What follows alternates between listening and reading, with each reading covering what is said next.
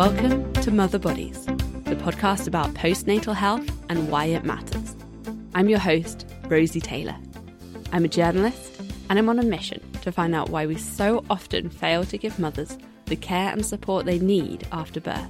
It's fabulous to have you back for this second series, or welcome to those of you listening for the first time. Just in case you're new to Mother Bodies, let me tell you what the podcast is all about. Every week, I speak to an expert or well-known mum. Together we debunk myths and break down taboos around postnatal health and discuss why the system is failing so many women and what we can do to change parents' lives for the better.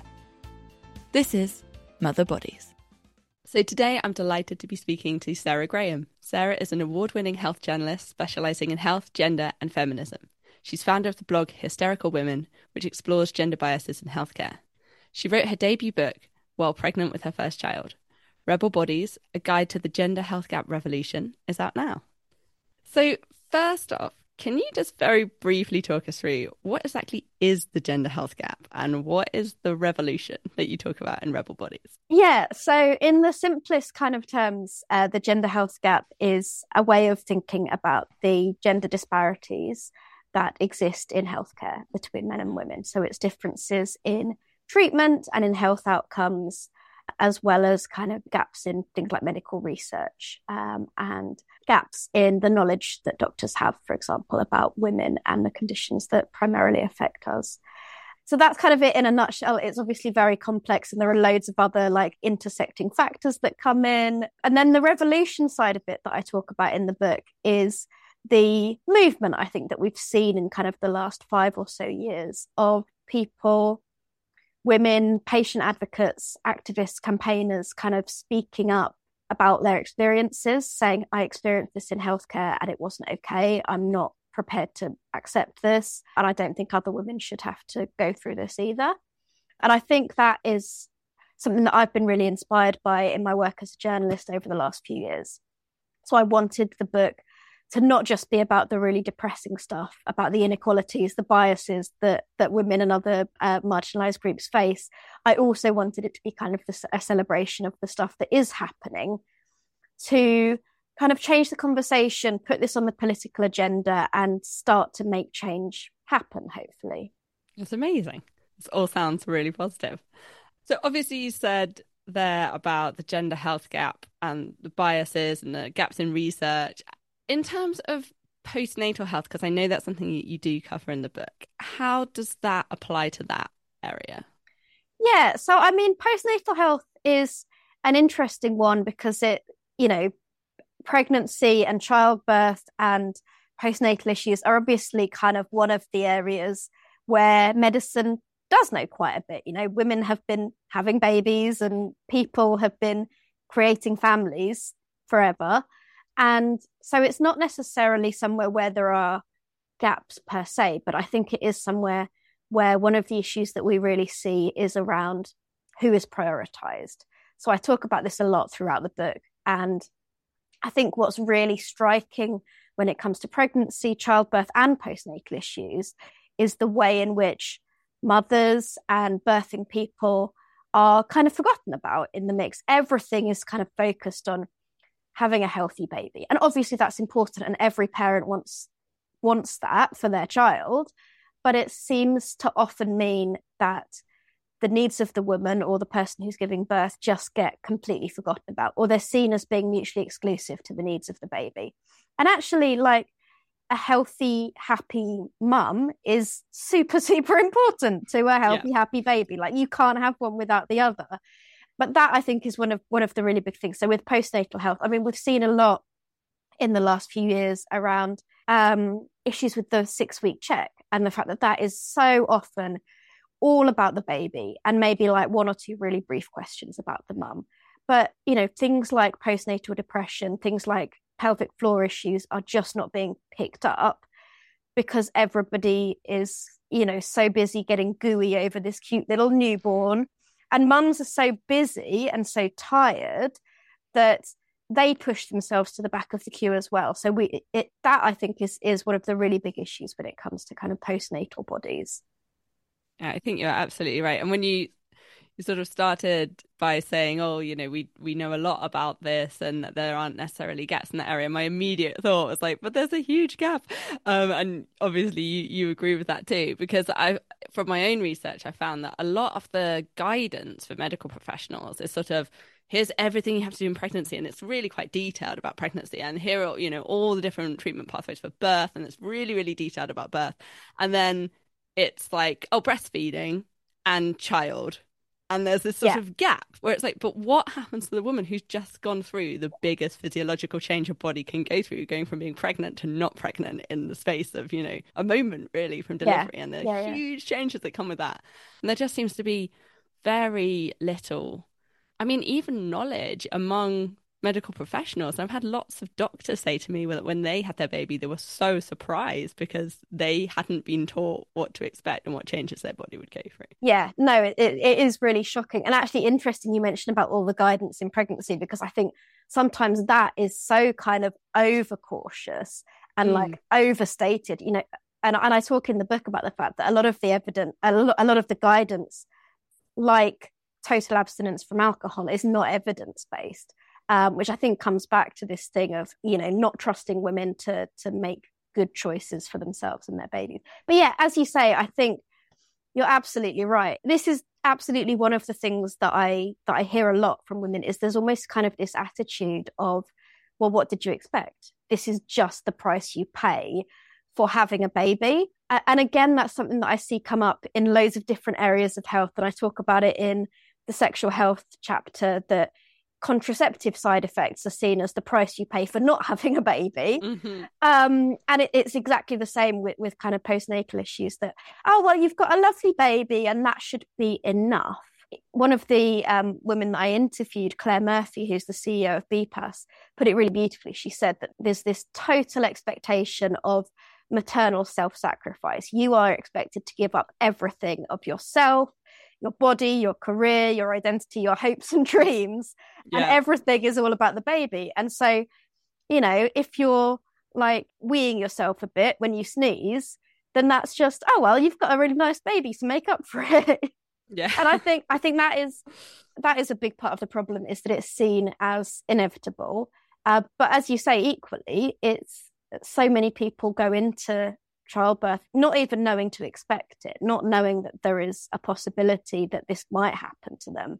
And I think often actually that not knowing, not being prepared, can be the hardest part of it, because it completely blindsides people. And they don't know what to do. They don't know that they can ask for help. They don't know what help is available. Whereas I think at least if you are prepared in advance, you know, you can be doing your pelvic floor exercises through pregnancy. You kind of have a bit more of an idea of where to go if there are issues afterwards. But if you just don't know what to expect, and you're then told, oh, well, this is just normal, it's just what happens, people put up with it for years, and they shouldn't have to. Absolutely. And that phrase that you said, well, what did you expect? It has a sort of double-edged sword, doesn't it? Because people say, oh, what did you expect? Well, actually, I didn't expect this because nobody told me, on one hand. And then you're sort of made to feel kind of stupid for it, as well as feeling like you have to put up with it, which is just not acceptable. Totally. On that note, in terms of what did you expect? I mean, obviously, you wrote this book while pregnant, and you have run the Hysterical Women blog for a long time, and you have a lot of experience in this area as a journalist. But did you find, when you went through that process of birth and postnatal recovery, was there anything still that surprised you about your health or the care that you received? Yeah, I mean, as you say, I was very, you might say, over-prepared. And interestingly, you know, the chapter on perinatal healthcare was one of the first chapters that I wrote. So I was writing it really in those early days of first trimester, just absolutely exhausted, writing a few paragraphs at a time and then having a nap, or like nibbling on my ginger biscuits and just feeling really horrendous. And it was a really anxious time, actually, because I was so aware of every single thing that could possibly go wrong, from miscarriages and, you know, stories of women having miscarriages and just being like left basically and treated like, again, this is normal, it happens, totally unsympathetic kind of attitudes, through to all the horrendous things that could happen during birth, stories of women being denied pain relief, stories of, being ripped open and then having horrendous fecal incontinence and things for years afterwards.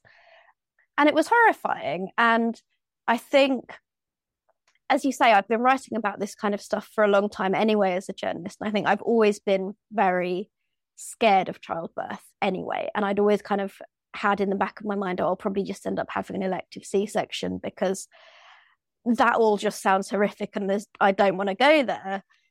And I think actually, in a weird sort of way, the thing that surprised me the most was how positive it can be. Because my experience, having geared myself up for it to be awful, was actually really positive. And I'd heard so many stories, of like midwives being very kind of rigid and this is the policy, this is the way it goes, and you just have to do as you're told and be a good girl and all the rest of it. And so I kind of went into my first community midwife appointment properly kind of psyched up to fight for myself. Like, no, this is what I want and this is how it's going to happen. And she completely actually kind of blindsided me, but for the opposite reason, because she was very much like, this is your body, your birth, your choice. We will support you. Amazing. And actually, I surprised myself by doing lots of research and deciding that I kind of wanted to go the opposite route from the elective C-section, and that I wanted a home birth, I wanted a water birth. I did loads of research into hypnobirthing and did all of that stuff that I, in the past, I think would have considered very kind of woo-woo and not really me, not really evidence-based. But actually the science behind it is good and it works.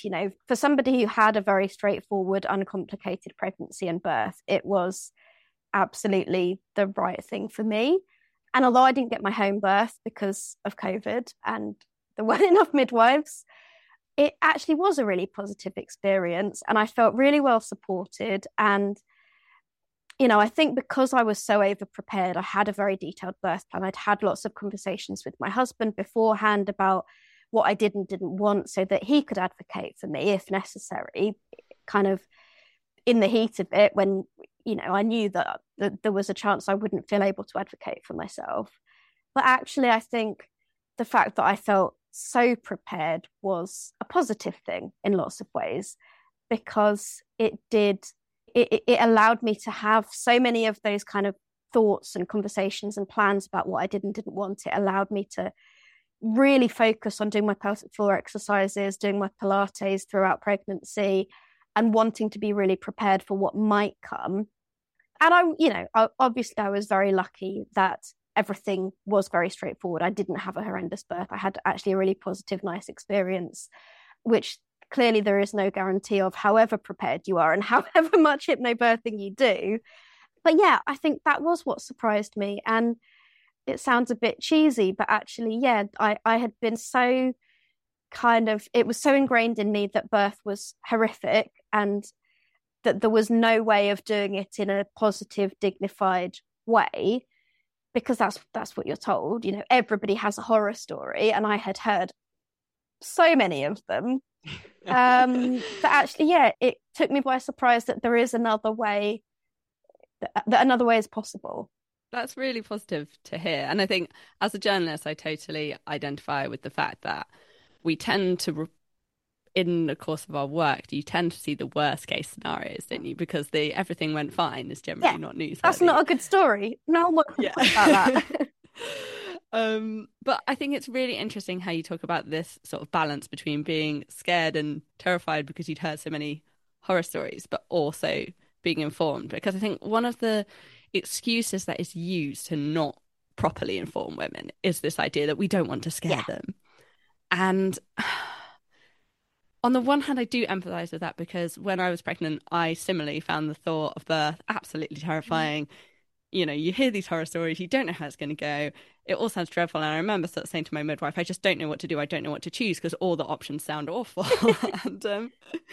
and she was actually really kind and sympathetic and did a similar thing. She just said, well, why don't you think about all the things that could happen and what you want to happen if they do? And it was just actually really reassuring. And I went through kind of in my head every possible scenario. and came up with a plan for what I would want to happen in that scenario.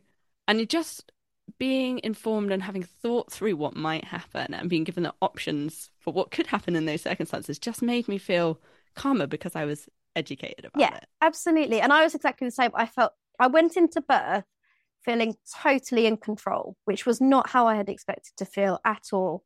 And all the way through labour, like my husband kept saying to me, I can't believe how in control you are. I can't believe how calm you are. But I think that's actually not very helpful to say. Just introduce some panic into the room.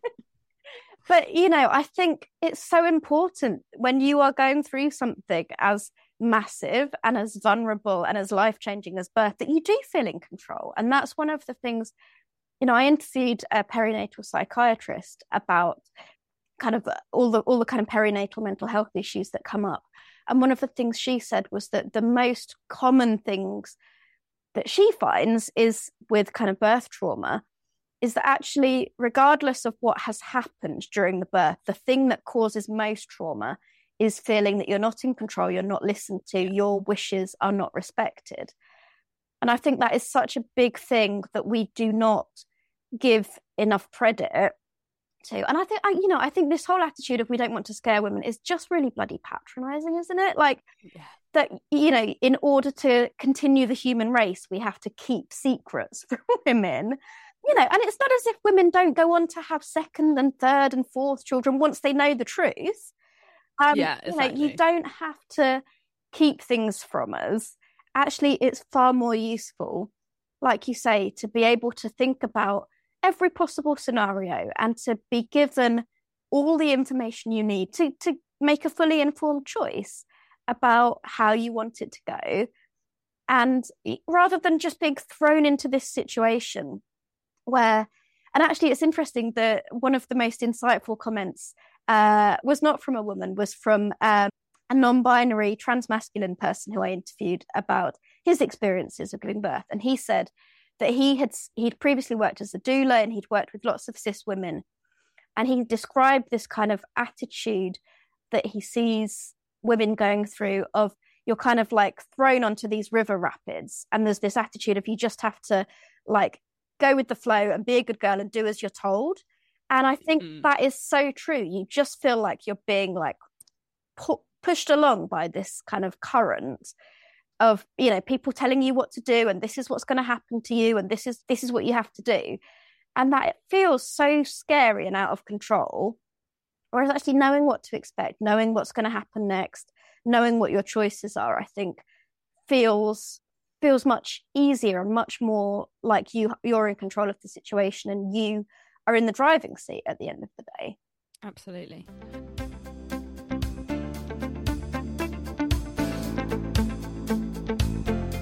And what about postnatal care? Did you feel like you received all the help and support that you needed, or was that something you had to kind of fight for? Yeah, again, I think I was quite lucky because I didn't have any kind of particular issues postnatally, but where I felt like I needed particular support. But I definitely felt like, again, I had the same midwife all the way through, so that continuity of care was brilliant. And postnatally, she asked all the right questions. She was very good at kind of checking in about how I was feeling, about if I had any concerns.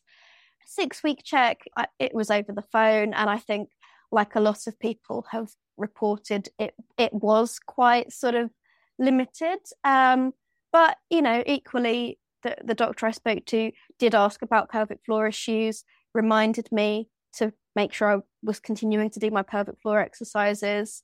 She gave the advice of doing them whenever I was washing my hands. She was like, that's a really good kind of way of remembering to do it on a regular basis. Just, a few quick squeezes when you're washing your hands. So, I did feel, but again, I don't know if I had felt like I needed more support, I don't know how forthcoming that would have been, if that makes sense. Certainly I didn't feel like the support that I needed was lacking. But I was very lucky to have a very straightforward kind of recovery. Brilliant.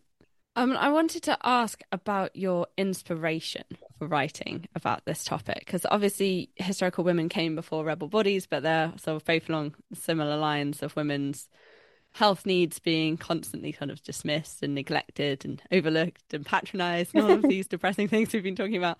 Was your decision to sort of deep dive into this area influenced by your own experiences, or was there something else? Both the blog and the book really came out of my journalism. And, you know, the book obviously came out of the blog. So it was quite an organic process. But I guess probably around 5 years ago, I had noticed that a lot of kind of similar themes, similar patterns were coming up in lots of different things that I was writing about. And that it was kind of across the board with different health issues. So whether I was writing about chronic illness or periods or the menopause or mental health, I was being told things like, my doctor was very dismissive. I felt like I wasn't listened to. I felt like I wasn't taken seriously. I was misdiagnosed. I couldn't get the help I needed. And so really, as a feminist, I found that very frustrating. It got me really angry because I thought, well, why is this happening to so many different women? And what's being done about it? And that was when I kind of started digging into it and discovered some of the research that already existed at the time around the gender health gap. And there's obviously been a lot more done since as well. But that was what inspired Hysterical Women, was really this feeling that I wanted to prove to these women that they weren't alone, because that was the thing that I was really struck by, was they felt so isolated. They felt like it was just them. Part of the reason that many of them hadn't spoken out was because they thought that they essentially had blamed themselves. They thought, oh, well, everybody else must be coping with this. It must just be me. They kind of viewed it as like a personal failing that they weren't coping. And so I wanted to prove the point that, you know, this isn't just you. And, it's not that you're weak. It's not that you're failing. It's not that, you're not coping well enough with whatever's going on with your body. And it's not that it's all in your head. This is a systemic issue where lots of women are reporting similar issues of feeling that they're not getting the healthcare they need. So that was really the kind of main motivation for Hysterical Women. And during the pandemic, I obviously had been running the blog for a couple of years by that point. But also, I think a lot of the stuff that came out during the pandemic around the kind of personal and political connectedness of health and how each other's health is all connected, and the social determinants of health and all of these things like that were being discussed. And I thought, actually, I really want to have a more long form place to explore this, because the blog is fantastic in terms of curating stories and saying to women, loads of people are going through the same thing you are. But what it doesn't really do is provide any context. So I wanted to put that into context. I wanted to explain why this happens. But also I felt very inspired by a lot of the activists and advocates that I'd met through my journalism work. And I wanted to be able to celebrate them. I wanted to have that kind of more positive spin on it and say, look, there is a movement here that is building. So not only are you not alone, but actually there are people fighting your corner, and you can get involved in this, and here are some things you can do. But also here are the things that we need from government and from policymakers and from people who have the power to affect change as well. It's amazing. Obviously, you cover all areas of healthcare in the book, but on this series, we're talking particularly about mother's health and that kind of postnatal first year after birth specifically. In terms of the positive things that you're seeing happening there, so the revolution, the changes, the things you're celebrating that giving you hope for the future, what kind of changes are you seeing in that field to improve mother's health? Yeah, so I think one of the biggest things across the board, but including in postnatal health, is just that these conversations are happening more. So things like this podcast are a really good example. I think we're seeing a huge number of women speaking out more about things that were previously like completely unspeakable, that you just wouldn't have spoken about. So things like Luce Brett's book, PMSL, I think is a real kind of landmark. And similarly with Helen Ledwick's book, Why Mums Don't Jump, and her podcast, and all the work that's being done around having these conversations, I think is such an important first step in the revolution, because I think particularly with issues like incontinence and prolapse, people really need to feel empowered to speak out and to seek help, because there's so much stigma, there's so much taboo kind of shrouding these issues. And no one wants to be the person that kind of puts their head above the parapet and says, yeah, I wet myself on the school run. You know, that those are really difficult conversations to have. And so for there to be women who are being the people to start those conversations and say, it's not okay that there is so much silence around this, and someone needs to be the first person to speak up. And I think what I see so often with these conversations is all it takes actually is one person to say, this happened to me, it wasn't okay, and I'm going to speak out about it so that other people feel that they're not alone. And you get this kind of amazing snowball effect. It's almost like women have been given permission to share their own stories. And it's just this like most incredible kind of rush of like, I think it must be really cathartic to have that release of, oh my God, I can finally tell this story that I've kept hidden, not even spoken to my partner about, not spoken to anyone about for years. And suddenly there are people on the internet saying, you're not alone, we get it, we are totally here with you. And people are able to start going, yeah, that happened to me. And realizing that there is support out there. You know, I think equally the work of campaign groups like Pelvic Raw, organizations and physios who are on Instagram saying this is what support is out there, speak to your GP, ask to see a pelvic physio, here are some things you can do at home that might help. All of that kind of stuff is such an important kind of part of the movement, because I think, without that, these stories will continue to be lost to silence and to stigma. So I think that is probably the most significant thing that I've seen in postnatal health. And I think, we are starting to see some change there. So we've seen the setting up of some kind of postnatal clinics that are going to be starting to look at pelvic floor issues. We're starting to see a bit more emphasis on that in the NHS. I think, there's still a really long way to go, but I think the cultural side of things, the conversation, the getting people talking, and actually just highlighting the scale of the problem, because it's very easy for the NHS or the government to say, oh, well, we don't have that service because there's no demand for it, because people have been too scared to ask for it for decades. Or being told that it's normal and they just have to live with it. Exactly. So, I think we're starting to see that there is huge demand for this, that services are needed. And I think that pressure on government to do something about it is really important. Absolutely. So I'm going to end by asking you the question I ask everyone that comes on. If there was one thing you could change about the world we live in, which would help new mothers, what would it be? I think the biggest thing for me about the whole of the gender health gap really is around funding. And specifically when it comes to new mothers, I think that is the biggest thing is funding for services. We need proper funded perinatal health services, whether that's mental health issues, whether it's pelvic floor issues, whatever it is. We need the government to cough up and to make sure that there is money to support women. Equally, I'm going to cheat a little bit and choose a second one, which is to say that I think we need funding and policy change and all of that to go hand in hand with cultural change. So I think we need mothers and postnatal bodies to be prioritised. We need them to be seen as just as important as the health of the baby. And I think until that happens, no amount of funding or services or research or conversations on the internet are going to kind of fix the problem. We need it all to kind of go hand in hand. So, I always struggle to pick just one thing, but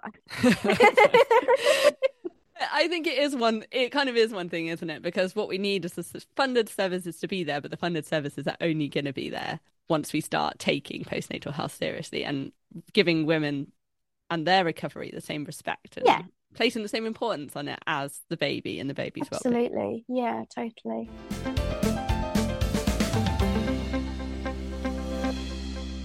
If you'd like to hear more from Sarah, you can buy her book Rebel Bodies, which is out now, and I've put a link in the show notes to where you can buy it. You can also check out Sarah's blog, hystericalwomen.co.uk, and follow her on Twitter, where she's at Sarah Graham 7, or on Instagram, where she's at Sarah Graham 7 Writer. Again, there are links in the show notes. Thank you for listening to Mother Bodies and for spreading the word that mum's health does matter. If you've been affected by any of the issues discussed in this episode, please don't suffer in silence. I've put some links in the show notes for organisations that offer support. Please do remember that nothing on this podcast should be taken as a substitute for proper medical advice. If you have any concerns about your physical or mental health, please contact a healthcare professional like your GP, midwife, health visitor, a women's health physiotherapist, or your local counselling service. Hit subscribe or follow now to get Mother Bodies every Monday wherever you get your podcasts. And don't forget to follow the podcast on Instagram or Twitter at Mother Bodies.